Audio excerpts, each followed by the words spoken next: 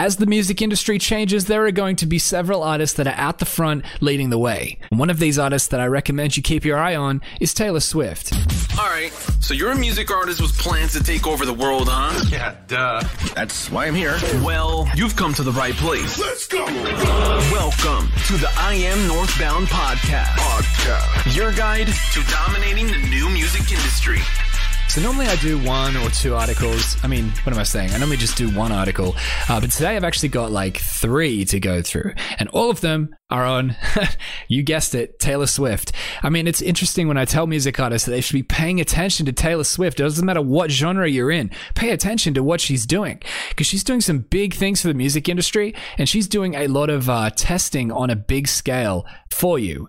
So if you want to see how to get new fans or how to make, keep your name out there, to stand out amongst the crowds of music artists that are trying to be heard, if you want to know how to do it right, don't just guess and try to just try to hopefully get it right by stumbling across the answer. Look to the people that are leading the way. As I've I've recalled this quote, a million times by Isaac Newton that said, if I've seen further than my people before me or whatever, I stood on the shoulders of giants. He said it way better than I do. I have a tendency to butcher quotes, but it's that same thing. You should never expect yourself to try to find a way to find the answer yourself. Look to the people who are doing it right and emulate that. I think it was Tony Robbins that said, if you want to find success, emulate it off someone who's already found it. Again, you probably know by now that I butcher quotes, but it's something along those lines. At least I get the general point across, am I right? You can't answer that because this is a one-way conversation. But anyway, so we're talking about Taylor Swift today. She's doing things really, really well for the music industry. She's making big impact and she's doing a lot of it. I don't know. I don't know enough about her to know if it's all her ideas or if she just has a really, really, really good marketing team behind her. But either way, everything coming out of her camp is really, really important for the industry and something you should be paying attention to. So we're going to be talking about 3 separate things today that she's done that you should be paying attention to as well. Now, the first lesson that she taught us is to not fight the new music industry. This wasn't exactly an overall success, but then again, it depends on how you look at it. Did she get the desired outcome she wanted? No. But did she get another outcome that was desired? Yes. So Taylor Swift, many years ago now, I don't know if you're maybe aware of it, might not be, but she stood up against the online digital streaming services and said that she didn't want to put her albums on these streaming services because she felt that you should pay for the music you get. Now, it says here that in July 2014, she said, music is art and art is important and rare. Important, rare things are valuable. Valuable things should be paid for. It's my opinion that music should not be free, and my prediction is that individual artists and their labels will someday decide what an album's price point is. I get the sentiment and I understand where she's coming from, and I love standing up for what you believe to be the right thing for music and restoring value to the music. But I have a chapter about this in my book that's coming out, The 4-Dimensional Songwriter, about not fighting the new music industry. And the reason you can't fight it is because it will never go the way you want it to. Back in was it the late 90s, early 2000s, I can't remember the exact date, but Metallica took Napster to court, and it was the first highly publicized instance of an artist suing a P2P sharing company, and Metallica were trying to claim, I think, $100,000 in damages, which is about $100,000. What am I talking about? No, what am I even saying? It was way more than that. I can't even remember the numbers. It's in my book. When that comes out, you can read it. I did all the research then. I just can't remember the exact numbers. But they sued for quite a bit, and it worked out to be, that's it, $100,000 per song that was downloaded, right?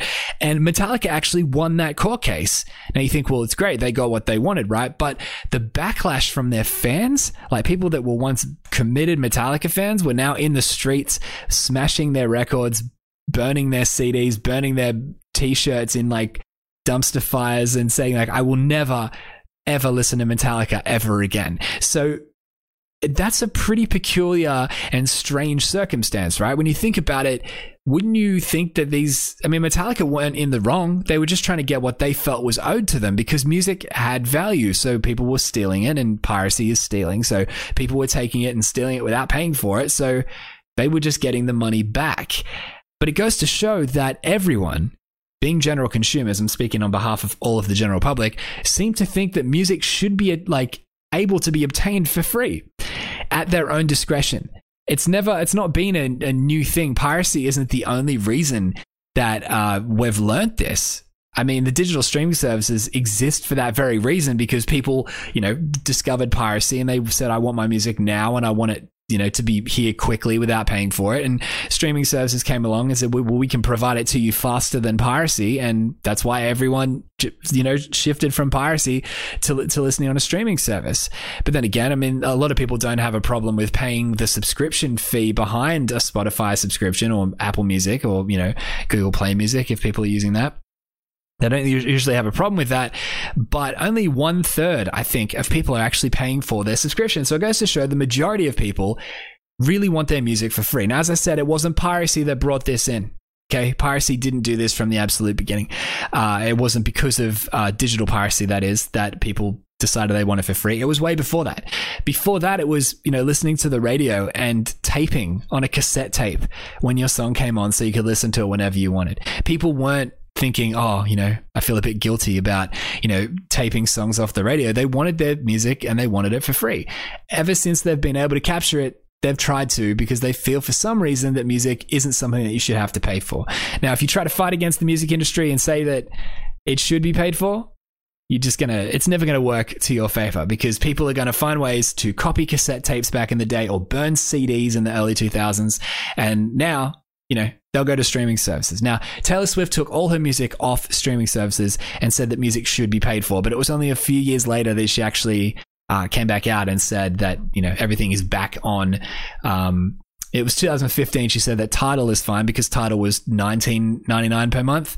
And then she stood up in 2015 in June 2015, and said that Apple Music's free trial is shocking and disappointing because it was 3 months worth of a free service where they didn't pay royalties to the artists that the users would listen to within that 3 months. So she stood up against that. Did some good for the industry there. And then it was in 2015 that she said streaming felt right. And, and then from that, and then April 2016, she was actually in an ad for Apple Music, which is kind of crazy. So it goes to show she sorted it all out, and her albums are up on streaming services now.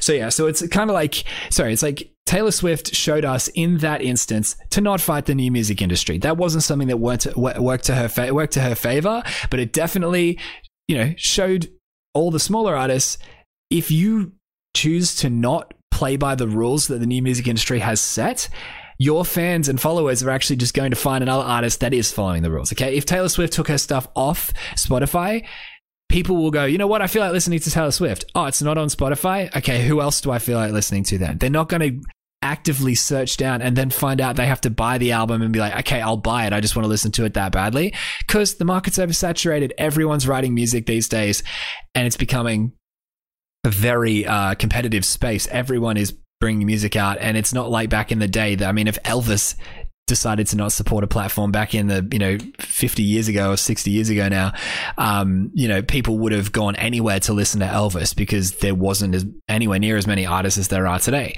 But we live in an industry now where anyone can become a music artist. I could tell someone, hey, have you ever written a song before? And they're like, no. And then I could help them write a song and they could put it online that day. Like, it's crazy. Another music artist in the world. So it's like, it's so easy for anyone to write songs. So don't fight the new music industry.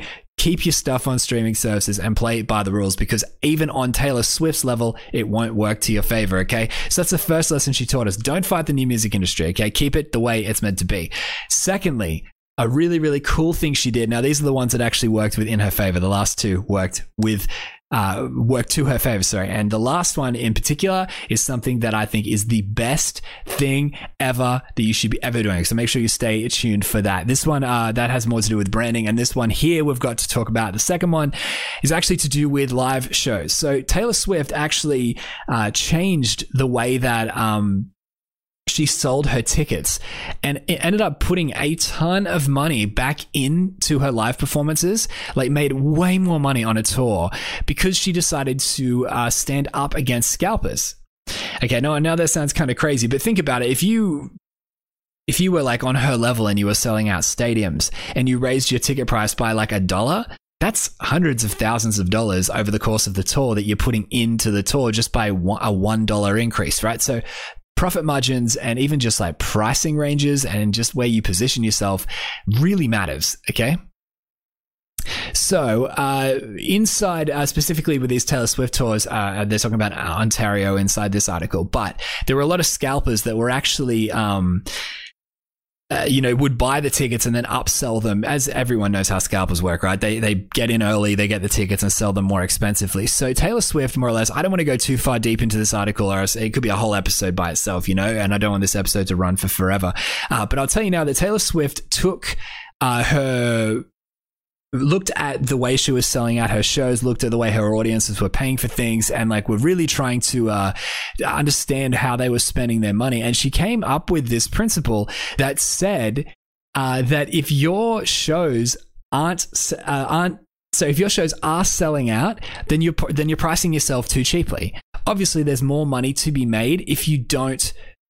There's more money to be made if you're selling out your concerts, obviously. So that's what I was trying to say. Again, butchering the quotes. It wasn't even a quote. I was trying to recall something. Jeez, I'd like my brain to work. So saying that if you're putting on shows and all of your tickets are going, and people have no problem paying that amount, right? So therefore, if you increase your prices, you can make way more money. So make way more money, but you don't have to sell as many tickets, right? So even though you might not have as many people at the show, you'll make more money from doing that. So more or less, she stepped in and increased her ticket prices and did a bit with the music marketing behind that, and actually made it so the scalpers couldn't actually capitalize on her ticket prices anymore. She sold a whole bunch more and ended up putting in like millions of dollars into her tour because of that. So I'm not going to dive into that one too deeply because, as I said, that could be a whole nother episode on its by itself, but that's just like the basic overview. Just remember that point, that if you're selling out your shows, your ticket prices are too cheap. So raise your prices until you stop selling out your shows. Obviously, you want to find that middle ground where you're not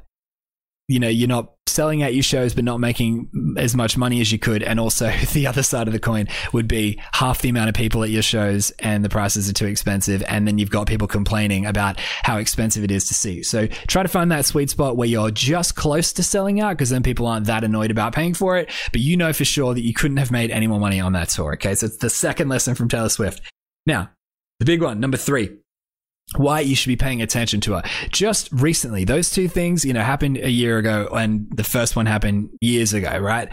But this new one is actually, this article is from April 13th, so it wasn't that long ago now. So Taylor Swift has taken to her Instagram. If you go over there right now, you'll see exactly what she has done. She has made it cryptic again. She's come out and completely rebranded her Instagram. Now, in my book, again, I'm shamelessly plugging something that isn't even out yet, but I mean, maybe by the time you hear this, if you're listening in the future, it'll be out. If not, tell me you want a copy and I'll put one aside for you. I'll tell you on the podcast when it's out. But there's a chapter in there about creating a core brand direction and why it is important that you stick to it. Now, a core brand direction means not posting random photos here and there. You want your branding, your images, your videos, everything visual, okay? Anything you bring out. GIFs, stories, it doesn't matter. Whatever you make, visual-based content, video, picture, animated stuff, like it doesn't matter. Drawings, illustrations, like anything you bring out that your viewers can see, or your audience can see with their eyes, needs to reflect the same core brand direction, which is the one message. Now, what is that message? It's the visual representation of how you want a visual representation of your music. So your core brand direction needs to affect your listener and make them feel the same way that your music is going to make them feel. The reason we do that is because we don't live in a world where you get to, you don't get opportunities to show people your music. People are trying, if you're trying to message people that you don't know and say, hey, listen to my latest song, forget about it. Stop doing it. It's damaging your music career. It's not going to do you any favors in the long run, okay? Stop doing that. Where instead, people are opening up Instagram and Facebook and Snapchat, whatever, to look at visual content. If people are opening SoundCloud, if that was one of the biggest apps in the world, SoundCloud, I mean, it's big, but it's nowhere near the biggest. If it was the biggest, you would have no problem getting your music heard because you could just put your music in front of the eyes of people that are looking to listen to music. But instead, we've got people opening Instagram and Facebook and Snapchat. It doesn't matter. They're not opening, those apps to find new music, right? They're opening it because they're looking for visual-based content. So as I say, you've got to wrap your music up in a package that suits what people are looking for. So when they open it, they find your music within it. It doesn't mean forcing your music down their throats. Now, the way you do that is through a solid core brand direction. It's the perfect way to pre-frame your listeners, and that's what is so important. Now, in marketing, you might have heard the term pre-framing before, you might not. If you haven't, it's not as foreign of a concept as you may think it is. Pre-framing is super common. Like, you'll watch an advertisement on television and they'll show Burger King as the two beef patties fall down and hit the hit the grill and bounce, and like water goes everywhere on the lettuce, and like, you know, the cheese looks melty on top of the burger, whatever, and they put it on a bun. You're so accustomed to those ads that you just take them for granted now and think like, oh, you know, it's just another burger ad. But they're designed to make you think that a burger is delicious before you've even eaten one. Okay, you don't even like know what it tastes like yet. So the ad, you know, if think of it this way, right? Trying to advertise your music on Instagram is like a television trying to advertise a burger, assuming that people can somehow reach in their TV and just grab one and eat it. Obviously, people can't reach in their TV and grab the burger. They are looking at a screen for a visual-based thing. So what do? They communicate the burger through visual-based content. They wrap that burger up in a package that suits what people are looking for, just as you should be doing for your music. Does that make sense? So these advertisements are going to be showing you it's making you feel a certain way before you've even interacted with a certain product. Another really big one is perfumes and cologne, because they're going to make you think that something smells amazing and will give you this status increase and you will feel like a better person before you've even smelt it. Or buying a BMW is going to make you feel more expensive as a person and want to drive around and feel better. And it's going to, like, why get from A to B when you can drive in a BMW? And like, you know what I mean? Like, they pre-frame you with so much more. Now, McDonald's could put a burger up on the screen and put no advertising behind it at all and just say, come to McDonald's and eat this burger, please. You know, like, and what good is that going to do? Like, how are people going to enjoy that? Like, I mean, no one's going to think that burger's delicious.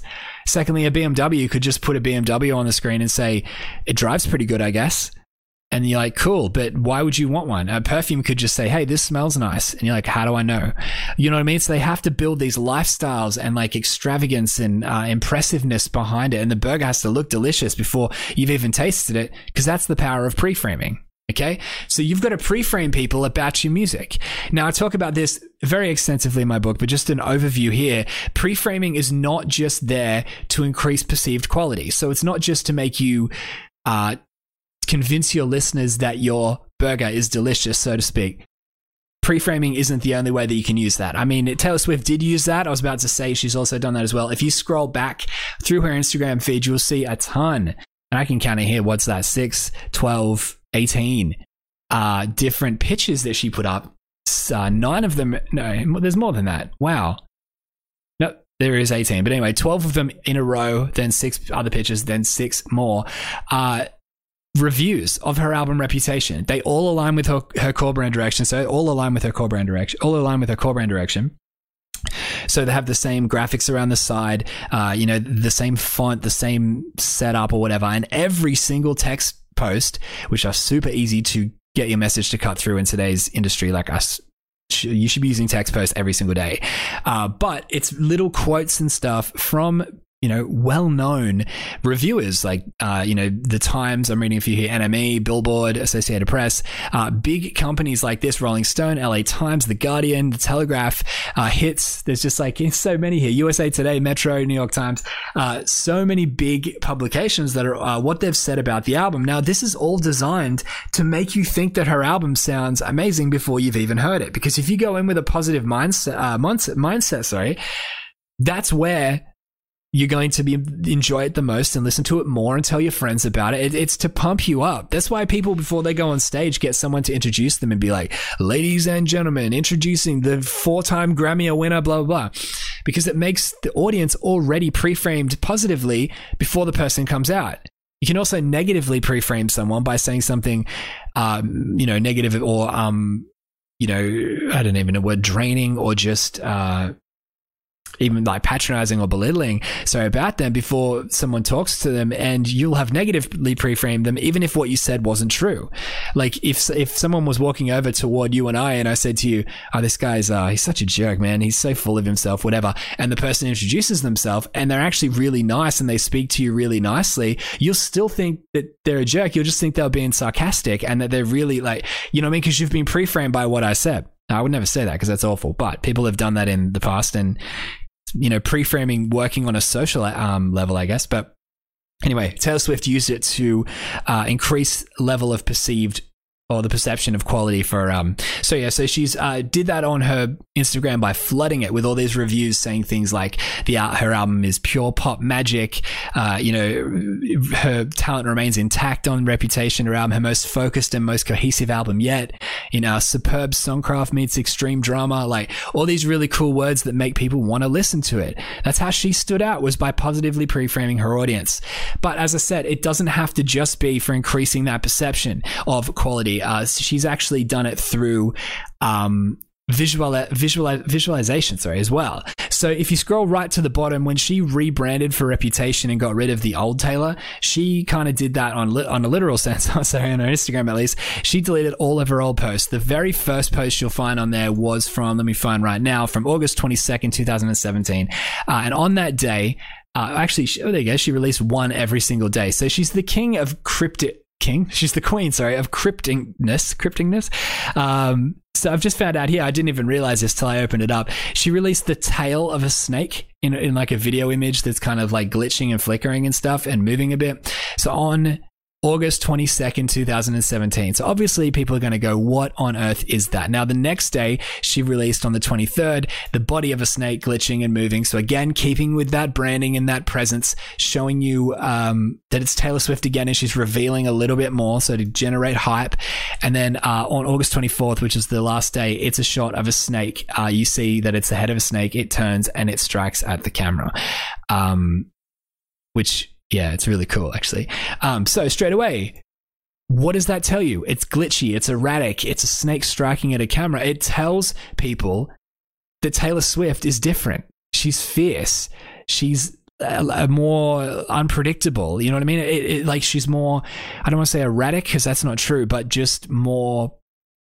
the old Taylor is gone, or whatever she said in that album. I don't know much about her music. But then on the same day, the 24th, on the day that she got everyone with the reveal that it was a snake's head, just a black background image with the simple text in white writing on the front that says, in the center, that says, first single out tomorrow night. So that was the way she announced her new music, and that is a great way to develop hype. And people, I mean, anyone who looks at that could say, oh yeah, that's a great way to develop hype, like releasing something every day to build up to a release. Cool. But look what she's doing. Look at the pre-framing she's putting into people's minds. If she just released Reputation, people would probably be pre-framed. So her listeners would be pre-framed off her earlier releases, which are going to make them feel like she's the queen of pop and, you know, that kind of thing, and that she's like doing the pop sound and everything's going well for Taylor Swift. I realized by saying queen of pop that, what about Beyonce? I feel like she would take that crown, right?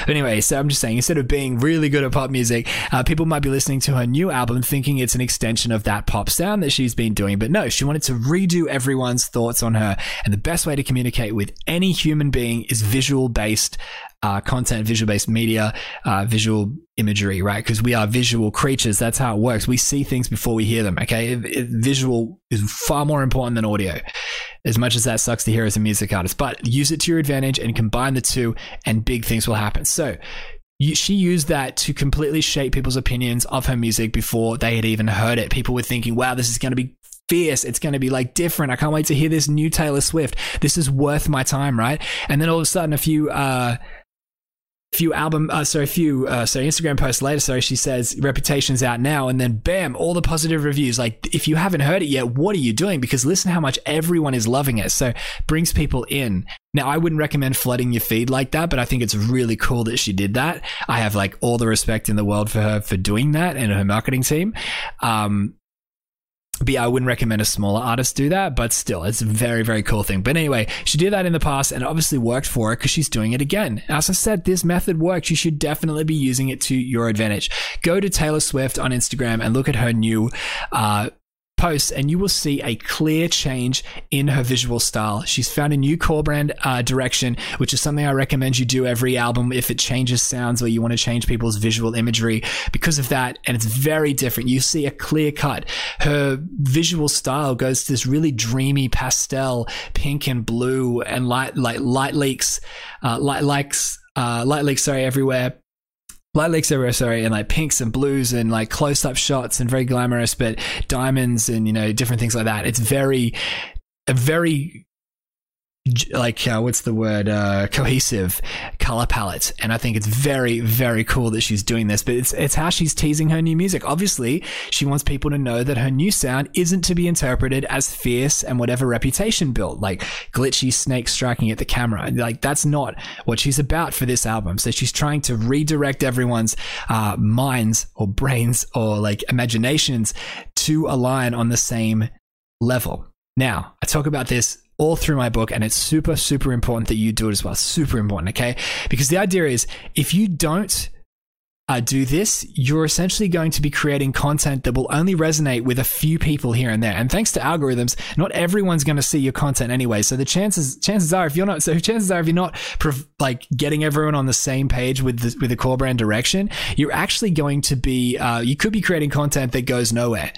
Okay, it goes nowhere at all, and no one sees it ever, and it just doesn't ever get to the right people. But if you can build a core brand direction and get everyone on the same page, so that now when people listen to Taylor Swift's new music, they're going to imagine these pinks and blues and dreaminess and like take it in like that, right? They're going to listen to it like that. That's the best way to say it. They're going to hear it that way. So they're going to it's going to take them all to a similar imaginary place when they listen to the music. And that means that every new piece of content she brings out is going to resonate equally with everyone that's doing it. With everyone that's seeing it. Does that make sense? Instead of trying to create content for everyone and trying to guess what they think of when they listen to your music or however they're interpreting it, if you get everyone on the same page with your music, then you can move everyone forward toward becoming a true fan together by creating content that's resonating with most of your audience. Now, it's not mind control. Some people will think of different things when they listen to your music, but if you stay cohesive to your branding, they'll recognize that. And that will mean that people will be able to move closer toward becoming a true fan of yours without having to listen to your music. A single Instagram picture or a little video you make or a flyer you release or a poster, it doesn't matter. All the visual stuff you could release, if you stay true to your branding and become recognizable instantly, if people can find out who you are without even thinking, instantly recognizable branding. If you have instantly recognizable branding, people will be able to understand who you are and then immediately jump straight toward, take another step forward to becoming a true fan of yours, because they will recognize your content and be able to, associate it with being you and who you are. And, it will move them like your music will. And it will also help them when they listen to your music to find common ground and work forward on that. So this is why you should be listening to Taylor Swift. I mean, that's just a few reasons today is why she's great. I could have really broken them down into like 3 episodes by themselves. I kind of just wanted to talk about her, so I kind of threw things all over the place. But finding a core brand direction is incredibly important. Go to her page right now so you can see how important it should be for you.